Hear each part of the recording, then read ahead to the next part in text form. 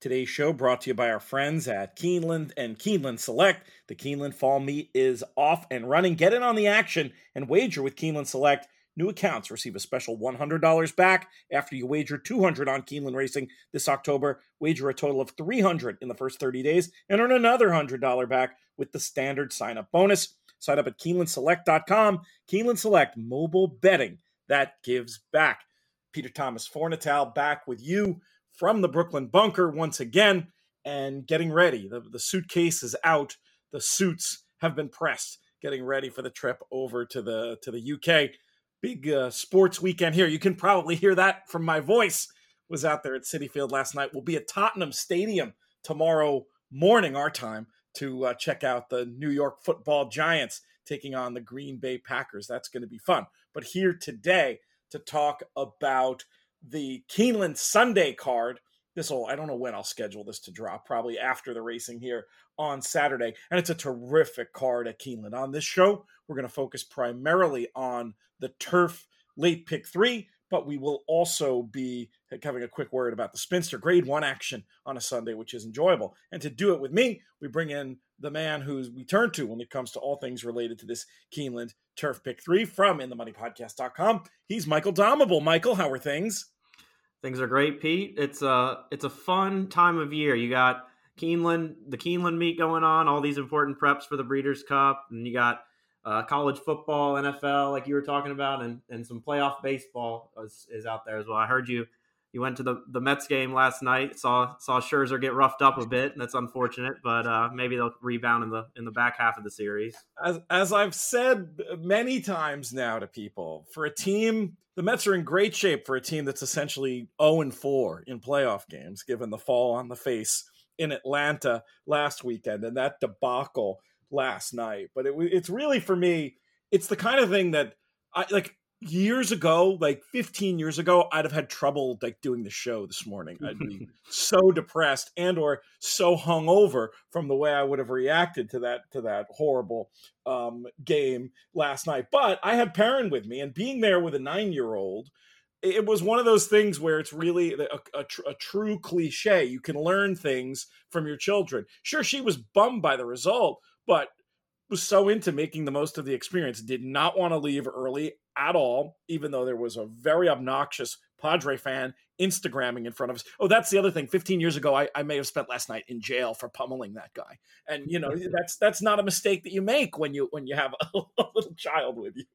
And so it was great. Even though it was a result that can only be described as sucky, it'll still be a night that I remember very fondly. And I'm super grateful to Perrin for that. And I do apologize to the listeners for having to listen to this scratchy throat today, but I should have had some more tea before I came on. Tea with honey would have fixed this right quick. But anyway, by next week, we'll have that all squared away. And you mentioned college football. Who's your team in that? Yeah, I went to college at Virginia Tech, and we historically had been a pretty solid program, but the last few years have been a little bleak, and we just hired a new coach, so we're definitely in rebuilding mode right now. So a little bit tough to get up for some of these games to watch our team, but I'm not a fair weather fan by any means, so I'll power through. That's great. I was asking you a question that I knew the answer to based on your Twitter handle. Exactly. hosting tricks. Sometimes that's the right way to go when you're trying to get to the right transition. And we will transition now to talk about this late pick 3. It starts off with stakes action in race number 6, and we've got a very heavy and dangerous looking favorite to deal with here in the Indian Summer Stakes. Talking about the filly taking on the boys. Love Reigns. She may be a filly taking on the boys, but she is what Andy Beyer and the crew used to call an omni-fig. All of her figures faster than anything her opponents have ever run in this spot, or very close to it anyway. Michael, are you with or against? I am very much on the side of Love Reigns in this spot. I think it would be very, very surprising if Wesley Ward did not win the Indian Summer again. He's won it 2 of the last 3 years, and both of those times were actually with a filly. Last year was with Averly Jane, who ended up going off favored in the Breeders' Cup Juvenile Turf Sprint, and then in 2019 won it with Kamari, who's gone on to do some good things as well. So the precedent is there for Ward to have a filly like this beat the boys in an important prep for the first Breeders' Cup race on that upcoming weekend. And she just kind of ticks all the boxes, like you mentioned. Probably ran maybe the best of any of the Ward runners at Ascot too, and then comes back and just toys with that field in Saratoga. And Dons Macabre came back to win at Kentucky Downs, so that's another feather in her cap. I think the only horse that poses a little bit of a threat is her stablemate, None Hudson, who ran a good second in the Skidmore at Saratoga behind Oxymore, who's a pretty talented turf sprinter. Oxymore came back and didn't win his next start, but he's that was stretching out to a mile, and he's more of a sprinter, so no disgrace losing to that one. And I think Ward will have this one locked up, but almost all of my play will go through the filly Love Reigns. Yeah, I'm with you. I'm gonna just stone cold single and move on as far as this goes. Yeah, of the Ward 2-year-olds as a group were disappointing. He did have obviously Campanelle run well, but the 2-year-olds did not run great. Love Reigns ran all right, sticking on okay there. Didn't do everything I was expecting, but the comebacker at Saratoga was imperious in victory there, and just seems like this race once again may be a benefit for Mr. Ward. So yeah, taking a single and move on approach. Before we move on, though, one other general question I wanted to ask you before we got started: this late turf pick 3, which I know they're committed to doing every Friday through Sunday. I'm not sure if they're going to be doing it midweek. We'll see how that develops, but it's a wager I'm very fond of. I know Jim Goodman is a big fan of it, and I know you're a big fan of it as well. What is it you like about the all-turf pick 3? One of the things I like a lot about it is the $3 minimum, because I think when you have a pick 3 where it's a 50-cent minimum or $1 minimum, I think you end up spreading too much. And this $3 minimum really, it kind of forces the horse player to really hone in on the strong opinion. So like this first race, if this was a 50-cent wager, I would be tempted to say, maybe I can throw in a couple more backups in case Love Reigns doesn't break or something like that. But with the $3 minimum, you really just have to stick with your opinion and go with it. It's kind of, that's probably the beauty of it. And then it pays well because of that, because the $3 minimum, if you can get one price home, it'll really open up the whole sequence. So that plus the lower takeout as opposed to the usual pick 3s. And then, Keeneland's turf course is one of the best in the country. So getting to wager on 3 races on that strip is always cool as well. So it's just a unique wager, and I applaud Keeneland for putting it together and promoting it the way they do, because I've really taken a liking to it.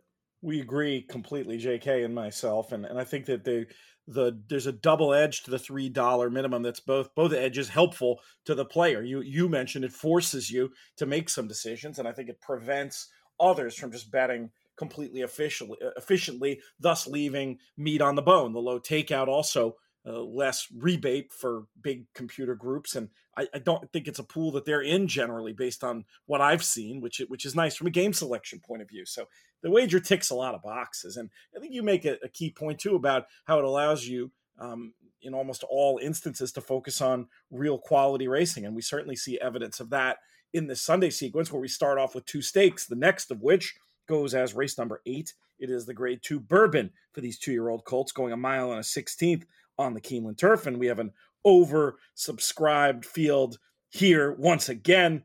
I am going to try to be a little bit clever and press up number 10 Really Good in this spot, despite the fact that this horse lost to a couple of the other rivals he'll be facing today. And my logic for this Really Good pick is that of the others in that Kentucky Downs race, I think that was an instance where the pace came apart, and the move that Really Good made, I think one reading of the race is that Really Good's move was the reason the pace melted down a little bit there. And we see these horses sometimes come back and be able to run more efficiently and running around a very different type of turf configuration. I thought there was a case that you might be able to make some magic happen with this runner. I certainly respect Reckoning Force and Deer District, but I'm going to go with number 10, Really Good, as the top pick.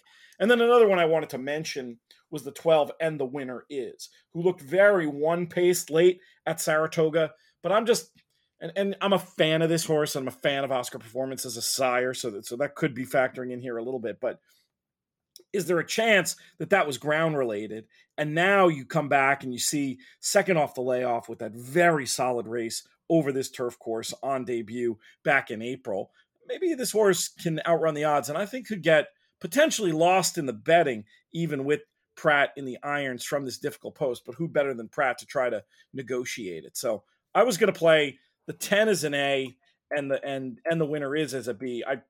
If I were playing a pick 5 or something, I would definitely work in those horses that finished ahead of Really Good the last day. But I think I'm just going to go forward with these two and see if I can't get a result in the Grade 2 Bourbon. How do you see it?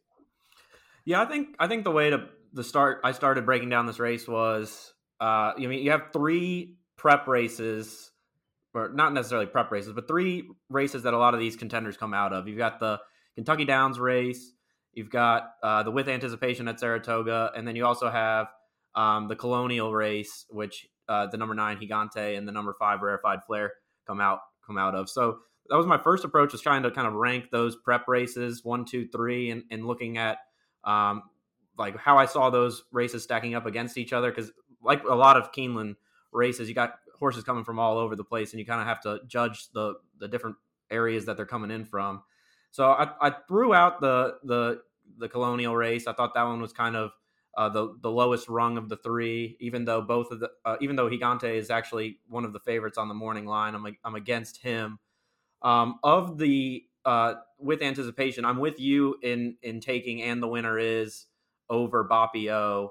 So I would use him pretty prominently, thinking that getting back to this turf course is what he wants to do. I'm a little bit worried about the 12 post, though, to be honest with you.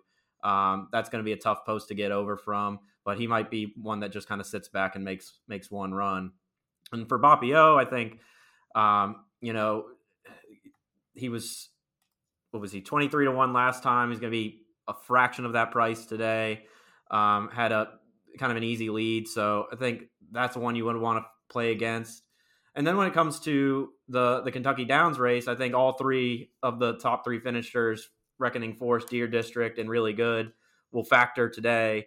But I really couldn't separate them that much, just because they kind of were pretty close on the line, and you made a pretty solid case on why Really Good could turn the tables.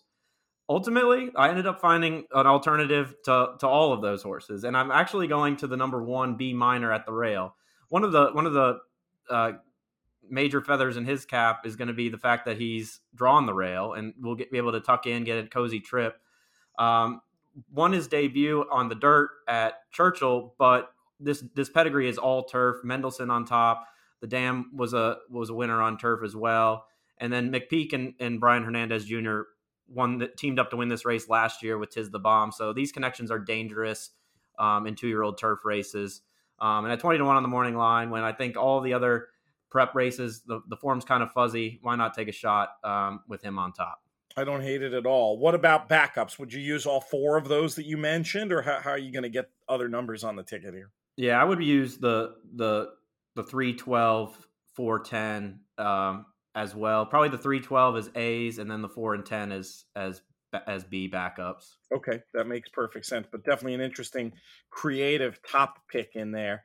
And it's that kind of race. And we've talked before on the shows about how 2-year-olds going along on the turf, the McPeak numbers in those categories are excellent. So it wouldn't surprise me. It wouldn't surprise me one bit. I'm hoping that as far as the post with And the Winner Is goes, that it's the kind of thing where you get compensated enough in price. Like whatever price this horse was going to be, you're going to get several points above, I'm hoping, because of the difficult post. And maybe Prat can mitigate that. Of course, Prat being aboard, it could go the exact opposite direction. It's difficult to know, and we won't have a way of knowing what the odds are going to be here when we play this all turf pick 3. So I'm gonna just include and hope for the best as far as that goes. Let's do a quick word on the Spinster, a race that really shapes up on paper for me as a bit of a match between Malathaat and Latruska, though. It's interesting to see played hard as short as 3-1 on the morning line. What's your general approach? And you don't even have to give a pick if you don't want to, because I didn't prep you for this, but just want your general thoughts on the spinster. Yeah, I think it's cool to see Latruska and Malathaat matching up again ahead of the Breeders' Cup. I think it's nice to have another form line on both of them, especially have it be over the track and distance that the Breeders' Cup Distaff will be run over. I think probably the key factor to think about for this race in particular is what the pace dynamics are going to be. I think it really boils down to whether the number 4 played hard, goes after Latruska, similar to how the role Search Results has played in the last two outings. Whether played hard does that or sits off of Latruska and lets Latruska have an easy lead. And I think that decision by Joelle will be kind of how the race ends up playing out. If Latruska's allowed to walk on the front end, I think she'll probably wire the field and head into the Breeders' Cup with some a little bit better form. But if she gets dueled at all, she might fold and Malathaat will run them down. Sounds about right. I mean, Malathaat had no setup the last day and still got the job done. If the morning lines that Nick Tamero made are correct, and I suspect they're going to be pretty close here, at 3-5, 5-2, I think you're probably supposed to bet Latruska on the idea that, Malathaat is probably a little bit more focused on the prep aspect, and can't you just see Joelle grabbing with played hard and letting Latruska waltz? But it's hard because Latruska waltzed last time and Malathaat still run her down. I mean, Malathaat is just better. So it's a race at the end of the day where I want to throw up my hands. I think I will be a reverse wise guy. If you forced me to pick, I'd probably pick Malathaat. But as I said, I don't think that's what you're quote unquote, supposed to do in this spot. Fortunately, not part of the Turf Pick 3. I may just sit back and watch this one, Michael. And it sounds like you might be leaning to that approach as well. Yeah, I think so. I think the biggest thing out of this race is watching it, seeing who the dynamics favor in this particular spot, and then you using that information when it comes to the Breeders' Cup Distaff, and kind of taking this one as a wait and see approach, especially because you can kind of play the Turf Pick 3 bouncing around it, and then use that information for the Breeders' Cup Distaff when you have a few more horses entered. That's exactly right. This weekend with all this win and you're in action, so important to get your trip notes right, do a lot more work. Assuming people like me have such a big part of their yearly handle go through Breeders' Cup Day, take the time and do the work, not just ahead of these races, but after them. I think that's a key point that Michael just made. Obviously, we're going to get to our nightcap in a minute, but I do want to go on one more tangent before we do and talk to you about Horse Player Happy Hour. Now I'm asking you a question that I don't remember the answer to. Did you make it through round 1 of the playoffs, or are you going to be participating in round 2? I am. I'd had two entries into the playoffs. One of them got kicked to the curb, but one of them has advanced. So we are in the final 40 now, on the road to trying to get my second Breeders' Cup Betting Challenge seat for the year. So hopefully can keep surviving and advancing up until the final table. That would be cool. Did the Horse Player Happy Hour have anything to do with the other seat that you won? Was that in a game related to our games, or was that from an independent source? It was actually through Monmouth's Pick Your Prize contest. Right. Well, what a great one that is. Yeah. Last year I did qualify to the BCBC through the Horse Player Happy Hour $20 feeder into the 179. And then was lucky enough to win one of those. But then this year I got one through the Monmouth Pick Your Prize, and I'm eyeing another one through those happy hour playoffs. Well, that's great. And I'll say this, I'm not sure yet, just to be frank, we'll show you how some of the sausage was made.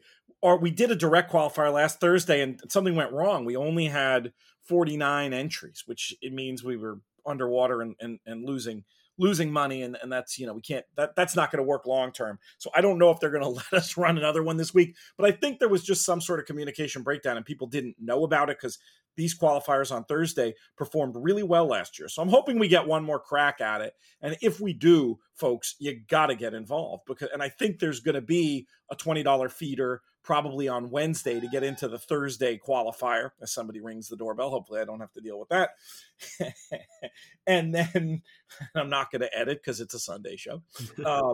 And then the other thing is that there's also will be an early bird in all likelihood. So you could still punch your ticket if we get that qualifier sorted out. Anyway, keep your eyes peeled. Horseplayers.com, the place to go. If nothing else, we'll run another feeder into Saturday on Thursday, so you can play along and follow Michael and the crew as they try to win that BCBC seat added to the pot for players, for everybody who participated in Horse Player Happy Hour this year. It was a very successful year, but I still, in my brain, Michael, these games should be 200 players a week. This is such a great thing. I mean, I hopefully won't tear my rotator cuff patting myself on the back, but such a great thing that we've been able to do for players and horse aftercare in conjunction with our partners at the Breeders' Cup to be able to add all this money to the tour prize pool and make it so easy for players to compete and raise money for charity at the same time. Yeah, you're preaching to the choir here, Pete. I've on my Twitter at mdomhokey, to plug that real quick. My pinned tweet is 7 reasons you should be playing the Horse Player Happy Hour every week. And I put my money where my mouth is on this. I've played all the maximum entries every week, the whole year, in an effort to try to win the Horse Player Happy Hour Tour. Fell a little short this year, just like last year, but that allowed me to advance to the playoffs. And now I'm now into a 1 in 40 shot for a $10,000 Breeders' Cup betting challenge entry. And like you said, all of the VIG has gone to a good cause as well, which can't be understated. Let's move on to this nightcap on Keeneland's Sunday card. We go 1.5 miles on the turf for this allowance race. Really interesting contest. Big full field once again. How are we going to get paid? Well, this one was not like the first leg where there's an easy center of the race. It's really even hard to find where to start looking in this one. I think Mud Pie, who is the morning line favorite, is the horse to beat. It's interesting that the Turf Pick 3 ended with a marathon race for fillies on Friday, and it's similar in the same regard for Sunday, where it ends in a marathon turf race for the colts.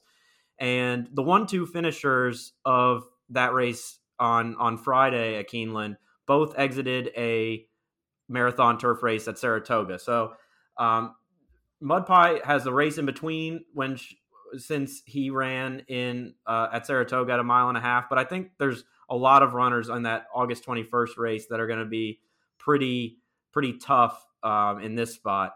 The thing I like about Mud Pie is that although you could argue that he's done his best running at Kentucky Downs, he's also done a lot of good work over the Keeneland turf course as well. And I think the 1.5 mile trip is perfect for him. And I think he's a very, very strong favorite. But I ended up putting on top the number 12, One Night Standards. And this is kind of more of a in Maker We Trust angle. He's stretching him back out to 1.5 miles, which he did first off the claim. But that first off the claim race, nothing really went right for him. A dawdling place where the 1-2 finishers ran around the track together. So I'm willing to put a line through that one. It seems like Maker wants to go long with this horse because his return race off the layoff was in 1.5 miles over the synthetic. But then came back and ran really well at Kentucky Downs last time out and kind of ran through my opinion where I didn't really think he was going to pull it off, but did so at a nice 7-1 price. Now stretches out to that 1.5 miles, which I feel like Maker has been trying to get him to all along, and it will be a pretty big price, even with Pratt and Maker, some pretty solid connections. So for me, it's going to be the 8 and 12, trying to close it out with the 7, 10, and 11 as backups, but primarily trying to get this Maker colt stretching out to bring home the money. You're making a compelling case, and I'm definitely going to throw in on your say so based on all the excellent points you make about this One Night Standards. Another horse where you might get a little juice in the odds just from the 12 post, and in a 3-turn race with Pratt up. How much does that bother you in this spot? I mean, I think it's definitely a negative, but I think if there's any jockey you would want for this task, it would be Pratt, and like you said, it might dissuade some people from betting him down off of this 15-1 morning line. One of your backups, I made my top pick, number 10, Reigning Spirit, and my angle here was the trip the last day, which I just thought was not easy at all. Got pretty close to Mud Pie, I think, given everything, considering the journey, the wide and difficult journey I thought Reigning Spirit had through. And I just got the vibe on Reigning Spirit that this might be a runner a little bit better suited by a traditional oval. And I think the comeback race at Saratoga might be a little bit better than it's looked, just because that race got hot in the middle, and this horse was up close to the fast pace in there. I'm just hoping that Reigning Spirit can get a more even journey throughout. This could be a perfect horse for Rosario to do Rosario things with and produce a big late burst. Not going to be any huge price, just 4-1 from the not easy 10 post. But I had enough angles that I put Reigning Spirit on top. And then I went with number 2, Militarist as well. And I wanted your opinion on this horse because I know you follow the Colonial Downs meet closely. My angle with him was that race was probably just a little bit better than it looked. It was won in wire-to-wire fashion. This horse made a good late run, and now an excellent draw here. And then the other angle was, so that wire winner came back and declined. No surprise there. Horse was definitely flattered King Vega by the setup. But the 5 horses in behind Militarist who came back to run all improved their figures, some significantly. So I just was suspecting that this horse was maybe a little bit better than it looked. I was hoping he'd be in your numbers just because I know you follow that meet closely. So if it was really some sneaky good race, I was thinking you might know that and point that out. But I'll ask you about him. Actually, I'll just ask you about him now. Did you consider him at all? Yeah, I considered him. I do think that the 1.5 miles is a bit of a question mark for Militarist. Sure. I mean, I think this would be the time to bet him before that form is exposed. If you like that last race, I just wanted to lean more with the horses that I thought would appreciate that 12 furlongs a little bit more. But he's well posted, and you're right. The horses he beat in that the Colonial race, like Eons, Baker's Bay, Beacon Hill, those are some hard knocking types. So I wouldn't talk you off of them. Okay, that's good. I'll accept that.